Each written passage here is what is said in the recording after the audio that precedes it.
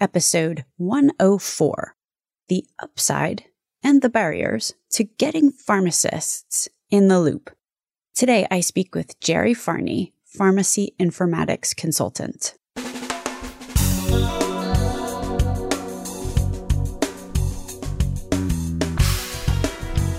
American healthcare entrepreneurs and executives you want to know. Talking. Relentlessly seeking value. Jerry Farney is a pharmacy informatics consultant who knows what it takes to insert pharmacists into the continuum of care. We talk today about how pharmacists can help improve patient outcomes, but also about the gaps that currently exist which hinder this vision. Foreshadowing. It's a technology and interoperability fandango, as well as, in a broad stroke, the mindset of pharmacists themselves. My name is Stacey Richter, and this podcast is sponsored by Aventria Health Group. Welcome to Relentless Health Value, Jerry. Hey, Stacey, how you doing? Nice to be here. Let's talk about pharmacy informatics consulting, which is your gig. You got it. These days, I'm going to make the understatement of the year, people are starting to realize that pharmacists may just be helpful in achieving value-based care or some of these ACA-driven goals. What do you have to say about that? I think the insurance reform has given us the opportunity to do a better job with medications and alternative therapies. And I think there's a real opportunity now for pharmacists to get involved in not only helping treat diseases with medications, but also prevention and wellness, emphasizing that pharmacists can potentially drive down readmission rates and just have a greater impact on patients' overall health. And I think at times we're such a kind of a reactive profession in general. I think it requires something like ACA to help us understand what we can do and help drive the process. And I really think that's where we're at right now. I think we'll see pharmacists being more on the provider side and less tied to medications, directly physically tied to medications as we move forward. When you say that pharmacists tend to be reactive, this is something that you had mentioned in an earlier conversation. What do you mean by that? And I know another thing that you had mentioned is that pharmacists, they tend to think clinically and a little less operationally. And I'm sure this is all kind of one package. Yeah. So, we're a little introverted as a profession, and we tend not to do anything unless somebody tells us we have to. If you look at the practice model in pharmacy, I've been practicing now for about 2 decades, exactly 20 years now. And the practice model is virtually unchanged in that time. Does that mean the practice model is perfect? No, I mean, absolutely not. Unfortunately, we don't do anything to progressively drive our own model. A lot of times we change the model of our practice to fit whatever's required. And that's what I mean by that we're reactive and not proactive. I don't think a lot of people talk about what we should be doing and how we should be doing it, but you see relatively few organizations and healthcare systems actually doing it. And what I mean by pharmacists think more clinically than operationally is historically pharmacists have been tied physically to medications. Ultimately, our responsibility is to ensure that patients have their medications in the most safe, economically/fiscally responsible way possible. And to do that, we have to make the operations as efficient as possible. Unfortunately, pharmacists want to be more clinical. So they want to be engaged with the patient. They want to be engaged with other healthcare providers, but they don't want to deal with the operational aspect. And so we tend to forget that in order for pharmacists to get out of the pharmacy and be engaged with patients and other healthcare professionals, we have to do something to improve our operational efficiency so that we can walk away from it. And so that's what I mean. We want to do B before we do A. We tend to think only the clinical aspects, and we kind of forget that we have to improve the operational aspects first. The old opportunity cost. If you're spending time counting pills, then you can't be spending that exact same time counseling patients or getting engaged in higher or more provider-oriented care. Correct. That's it. That's it in a nutshell. And to do that, though, we have to find other ways to, quote unquote, count pills. We have to be more efficient at it. We have to find ways to promote other healthcare providers, such as pharmacy technicians, so that we can then practice at the top of our license. You hear that a lot. You had mentioned the term practice model a couple of times. What are you referring to when you say practice model? Is it the economic model? Is it just what goes on day to day, hour by hour? Or is it more than that or less than that? So it's both, right? So sort of the financial model, the economic model is outpatient. So retail pharmacy, ambulatory care pharmacy, they're very concerned with getting paid for their services. So the model we currently use now is basically we get paid to push a pill out the door. Unfortunately, we don't get paid for those cognitive services. So that's one model. And then on the inpatient model, it's a very clinically focused non-distribution model. And we're very focused on, as I mentioned previously, everybody wants to do the clinical thing and nobody wants to do the distribution thing. And now that healthcare organizations are becoming more integrated, you're seeing more and more hospitals become large entities. It's no longer just the 200-bed hospitals servicing one area. It's 5 200-bed hospitals that are now a single entity. And those entities are basically in silos. And that practice model it's just not going to work moving forward. It's going to have to be more integrated. Pharmacists are going to have to see it as a continuum of care from the outpatient all the way through inpatient and then completely back around. Now, you just did say that pharmacists are introverted. Yeah, we are a little introverted by nature. So, of course, the dominant healthcare professional in a hospital is going to be nurses, simply because there's just a huge number of them. And then the physicians, because the physician actually drive the patient care and the patient practice. And so that's the current hospital model. And then you have the pharmacist. So when you look at the structure of a hospital, even when you get to the VP level and the very high level administration, you very rarely see a pharmacist in any of those roles. You see physicians in those roles, and you certainly see a lot of nurses in those roles, but you almost never see a pharmacist. And so when you go into a hospital and you meet with the upper level administration, kind of that VP level, you almost never find a pharmacist. And so I find that I'm not on the same page with them in terms of my language, right? So I'm using pharmacy lingo and you're speaking to physicians and nurses, and you're not always talking about the same thing in the same way. And so that's what I mean by we're introverted. We don't get out of the pharmacy as much as we should and look at other areas of practice where we can impact it directly. You look at pharmacists, they can not only drive healthcare in terms of just the pharmacy, but I think we have a unique perspective in terms of we have to deal with physicians, we have to deal with nurses and respiratory therapists, and we also have to deal with administration and operational issues. And so I think we have a lot to offer, and I think we can bring a lot of things to the table, but we just don't do it. I could also see that as the pharmacies become integrated more and more into IDNs, that ability to represent, if you will, becomes even more and more important. Because how can you improve operationally, for example, if no one in the larger organization seems to understand that that's a need? So you get this kind of misalignment or maybe expectations which can't be filled because nobody's sort of on the same page. No, I mean, and that's it. You hit it right on the head. We really have to find a way to kind of integrate ourselves into some of the decision-making process. I think it's going to be our approach moving forward. For example, we like to talk a lot about money saved for clinical services. The unfortunate thing about that is clinical services are very soft dollars. When an administrator gets to the end of the year and they look at the bottom line and the hospital says we saved you X dollars in clinical services and there's nothing on the bottom line, it doesn't really hit home for them. But if you can show a cost savings in hard dollar value, let's say inventory reduction or reduced readmissions for something you did, opening a pharmacy-driven clinic or something, then I think we have a great opportunity to introduce ourselves into some more of the roles inside of a hospital or even inside of an ambulatory care setting or long-term care setting or patient-centered home or whatever that is. But I think we have to figure out a way to do that.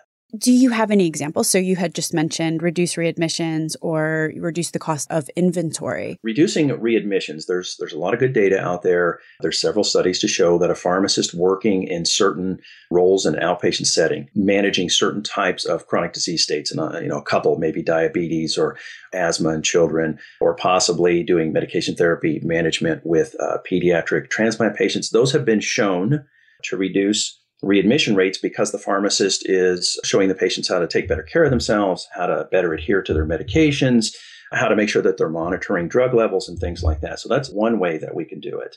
And in terms of reducing inventory and showing hard dollar savings as tied to actual drug spend, automation is a great way to do that because it allows you to track inventory much more efficiently. You have automated systems that use RFID technology and barcode scanning technology, and you have inventory software that allows you to provide the data and the analytics to do that. Otherwise, you're doing it the old-fashioned way where somebody's walking the shelves and putting a check mark on a piece of paper. And then at the end of the year, they do inventory and they say, we're up $1 million or we're down $300,000, but you really don't know how you got there. By introducing automation and some technology into that, I think you have a much better opportunity to show how you got there. Especially now with some of the new specialty drugs, things are going to get very, very complicated in terms of how those specialty drugs are used and how some of the new medications that are coming out are used, the biosimilars, for example, and things like that. I think we have a good opportunity to actually dig in, do some better analytics, show some more definitive data. That's interesting. And I'd like to also circle back to the first thing that you said, which was MTM, for example, pediatric asthma patients or diabetics.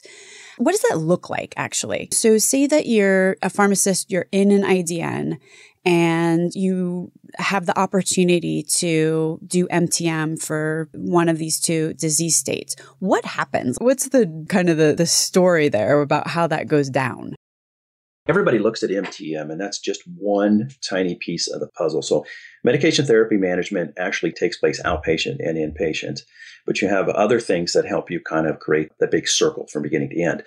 So in a medication therapy management kind of scenario, let's say a pharmacist in an ambulatory care setting would meet with a patient and they would take a look at their medications, and they would do very simple things like they would match up their medications to their disease states.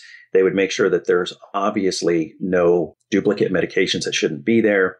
They would make sure that there's no significant drug-drug interactions happening or no significant drug disease states interacting there. They would also do any kind of drug monitoring that was required, any kind of surveillance. Let's say something required a drug level and there was no recent drug level. The pharmacist would order those levels under the procedure or the processes of a hospital and make sure that everything's exactly the way it should be. And in theory, let's say the pharmacist helps the patients adhere to their medications better. Let's say in an asthma situation, it might actually reduce the number of times they have to be seen in an ED for asthma exacerbation.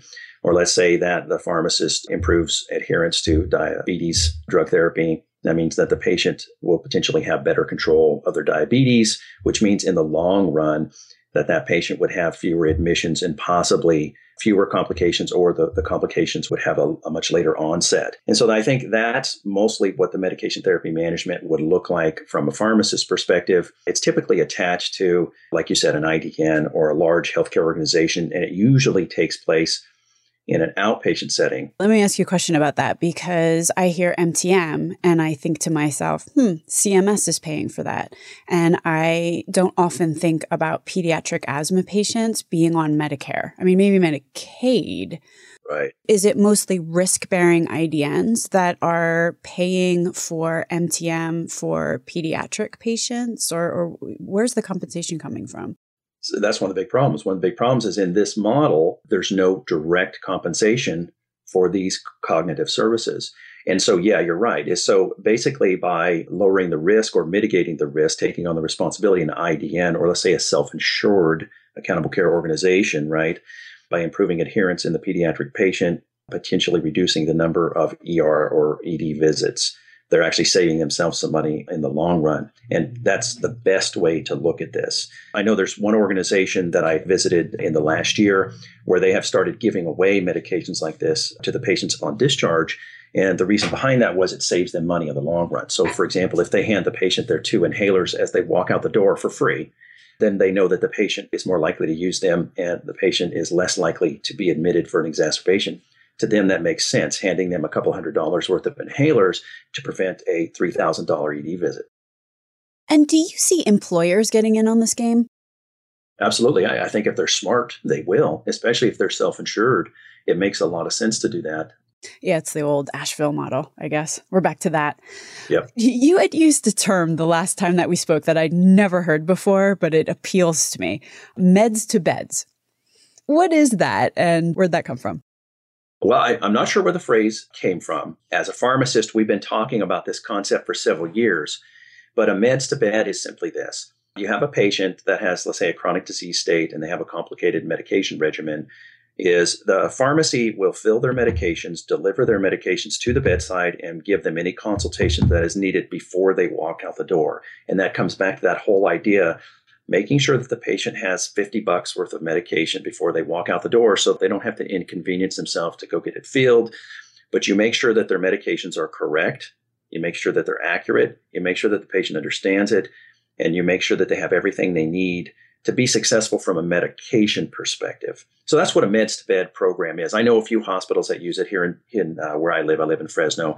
I know there's one large hospital here in town that actually does a meds to beds program. And so they fill the medications before the patient's discharged. They deliver them to the bedside. They give the consultation, ask any questions that the patient has, and away they go. And it to me, it's a very successful. It's part of that entire circle, right? So you have the MTM and the outpatient side, you have the meds to beds, and then you have all the medication reconciliation that goes on.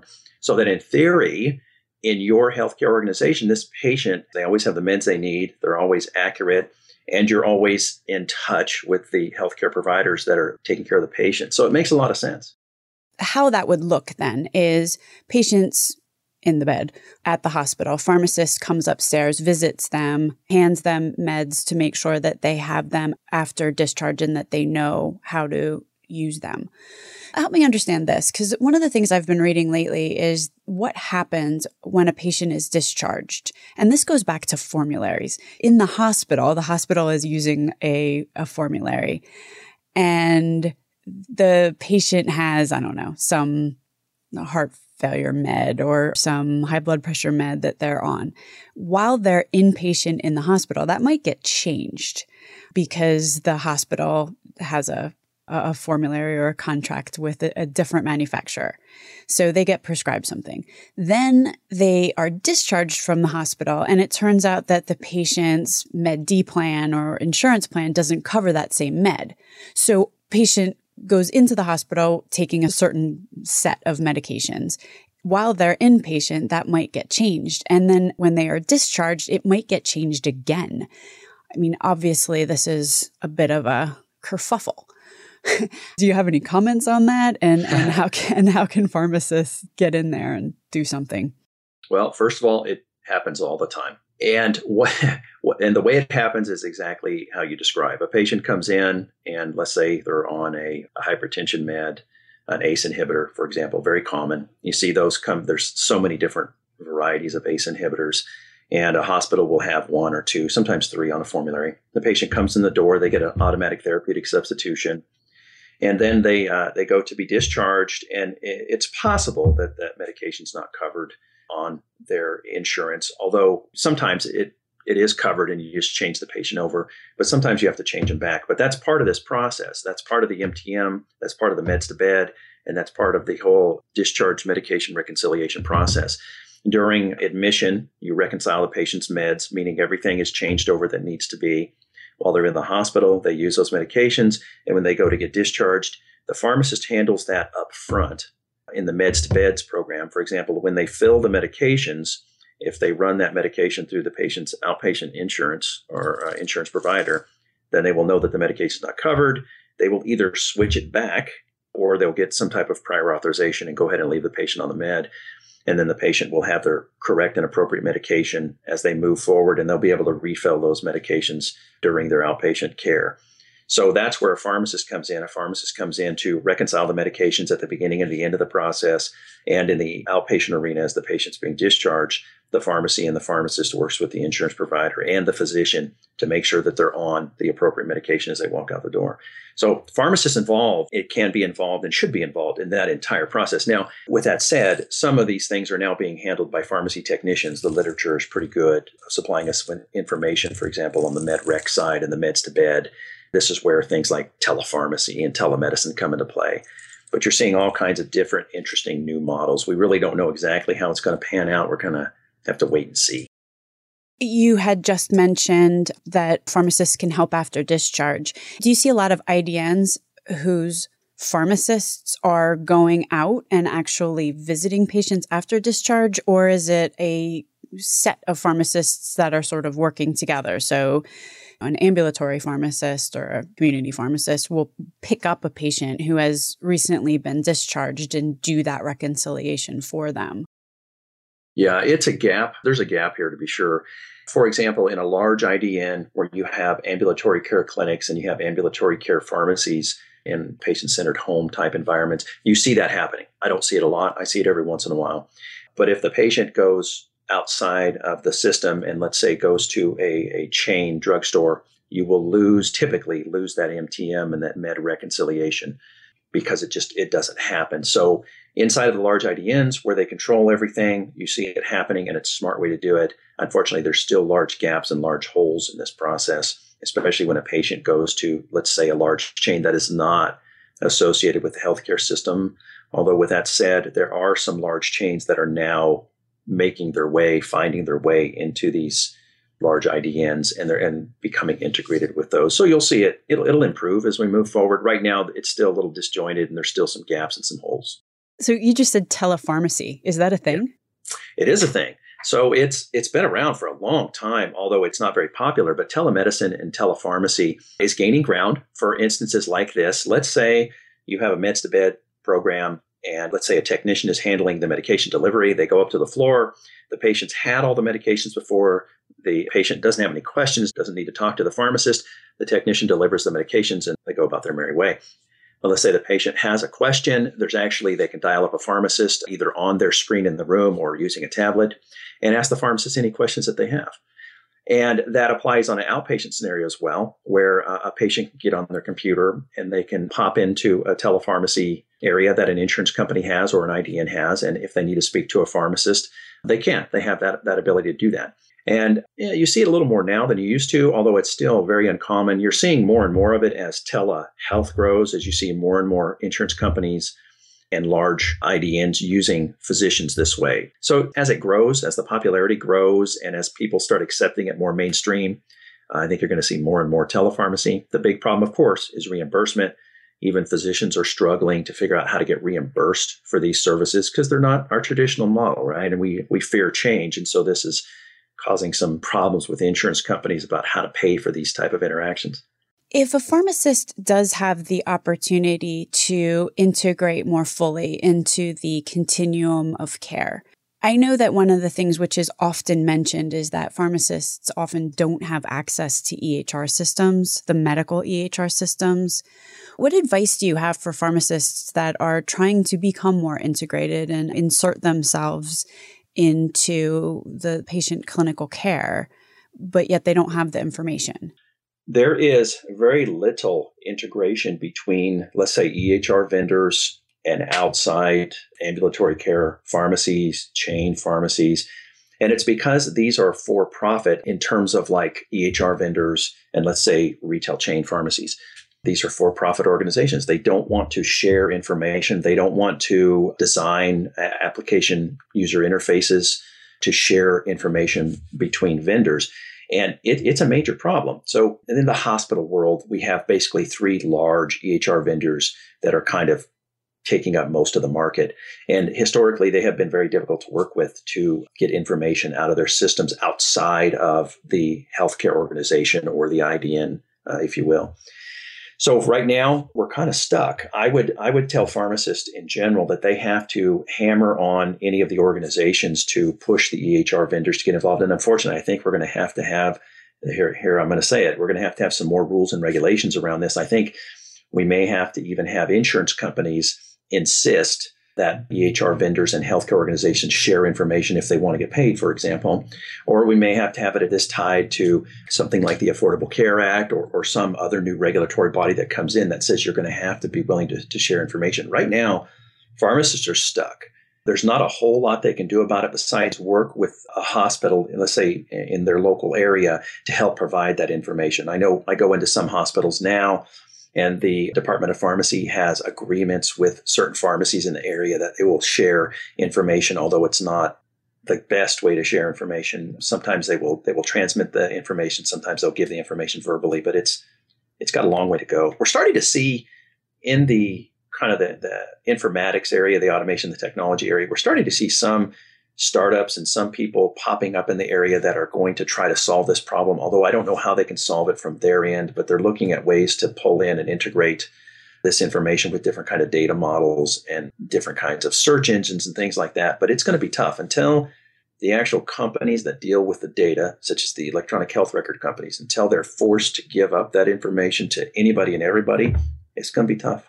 What does a pharmacy informatics consultant such as yourself do? Who hires you and what questions do you get asked to answer? pharmacy informatics is a very broad term. It's never been well defined. It can mean a lot of different things to a lot of different people. When I first got into this, I actually thought I was going to be doing work for hospitals, answering a lot of the questions that you and I have talked about here today. Integration, workflow, how can I better optimize my automation and technology to get my pharmacist up on the floor to do things like the meds to bed and the medication therapy management. But as it turns out, I actually get hired almost exclusively by companies that work in the pharmacy automation area, help them develop products. They hire me to look at their products, look at the functionality, see if they're kind of on target or if they're off target, and answer the questions like you and I have been talking about today. This is actually what companies hire me to do, is to sit me down and ask me these type of questions and how to solve these problems with their products. Although it sounds like the change or transformation would be accelerated if your original idea were actually true. In other words, you would get hired by IDNs to help integrate pharmacists. Yeah. Well, remember I told you we're very reactive. We're not proactive. A proactive approach would be to hire somebody to come in and help them make these changes. Doesn't have to be me. It could be anybody. That would be a very proactive approach. But unfortunately, it just doesn't happen as often as you would think. And where can someone find out more information about the services that you provide and Jerry Farney Consulting, should they be interested? JerryFarney.com is my website. I can also be reached via email at jerry@jerryfarney.com. I'm on Twitter, and my handle is @jfarney. And then obviously LinkedIn. You can find my LinkedIn profile there. And feel free to call me if you want. My number is 559-838-6014. If I can't answer your call, I'll return it as soon as I can. Thank you so much for being on the podcast today. It's been my pleasure. Thank you very much. Links to everything discussed on the program today can be found at relentlesshealthvalue.com. If you visit the website, relentlesshealthvalue.com, you will also find a complete listing of all of the shows that we have published thus far with leading entrepreneurs and executives in the healthcare space today. Another cool feature is, you can subscribe to the show so that every week the episode is automatically sent to you, so you don't have to remember to go to the website to download it. Thanks so much for listening.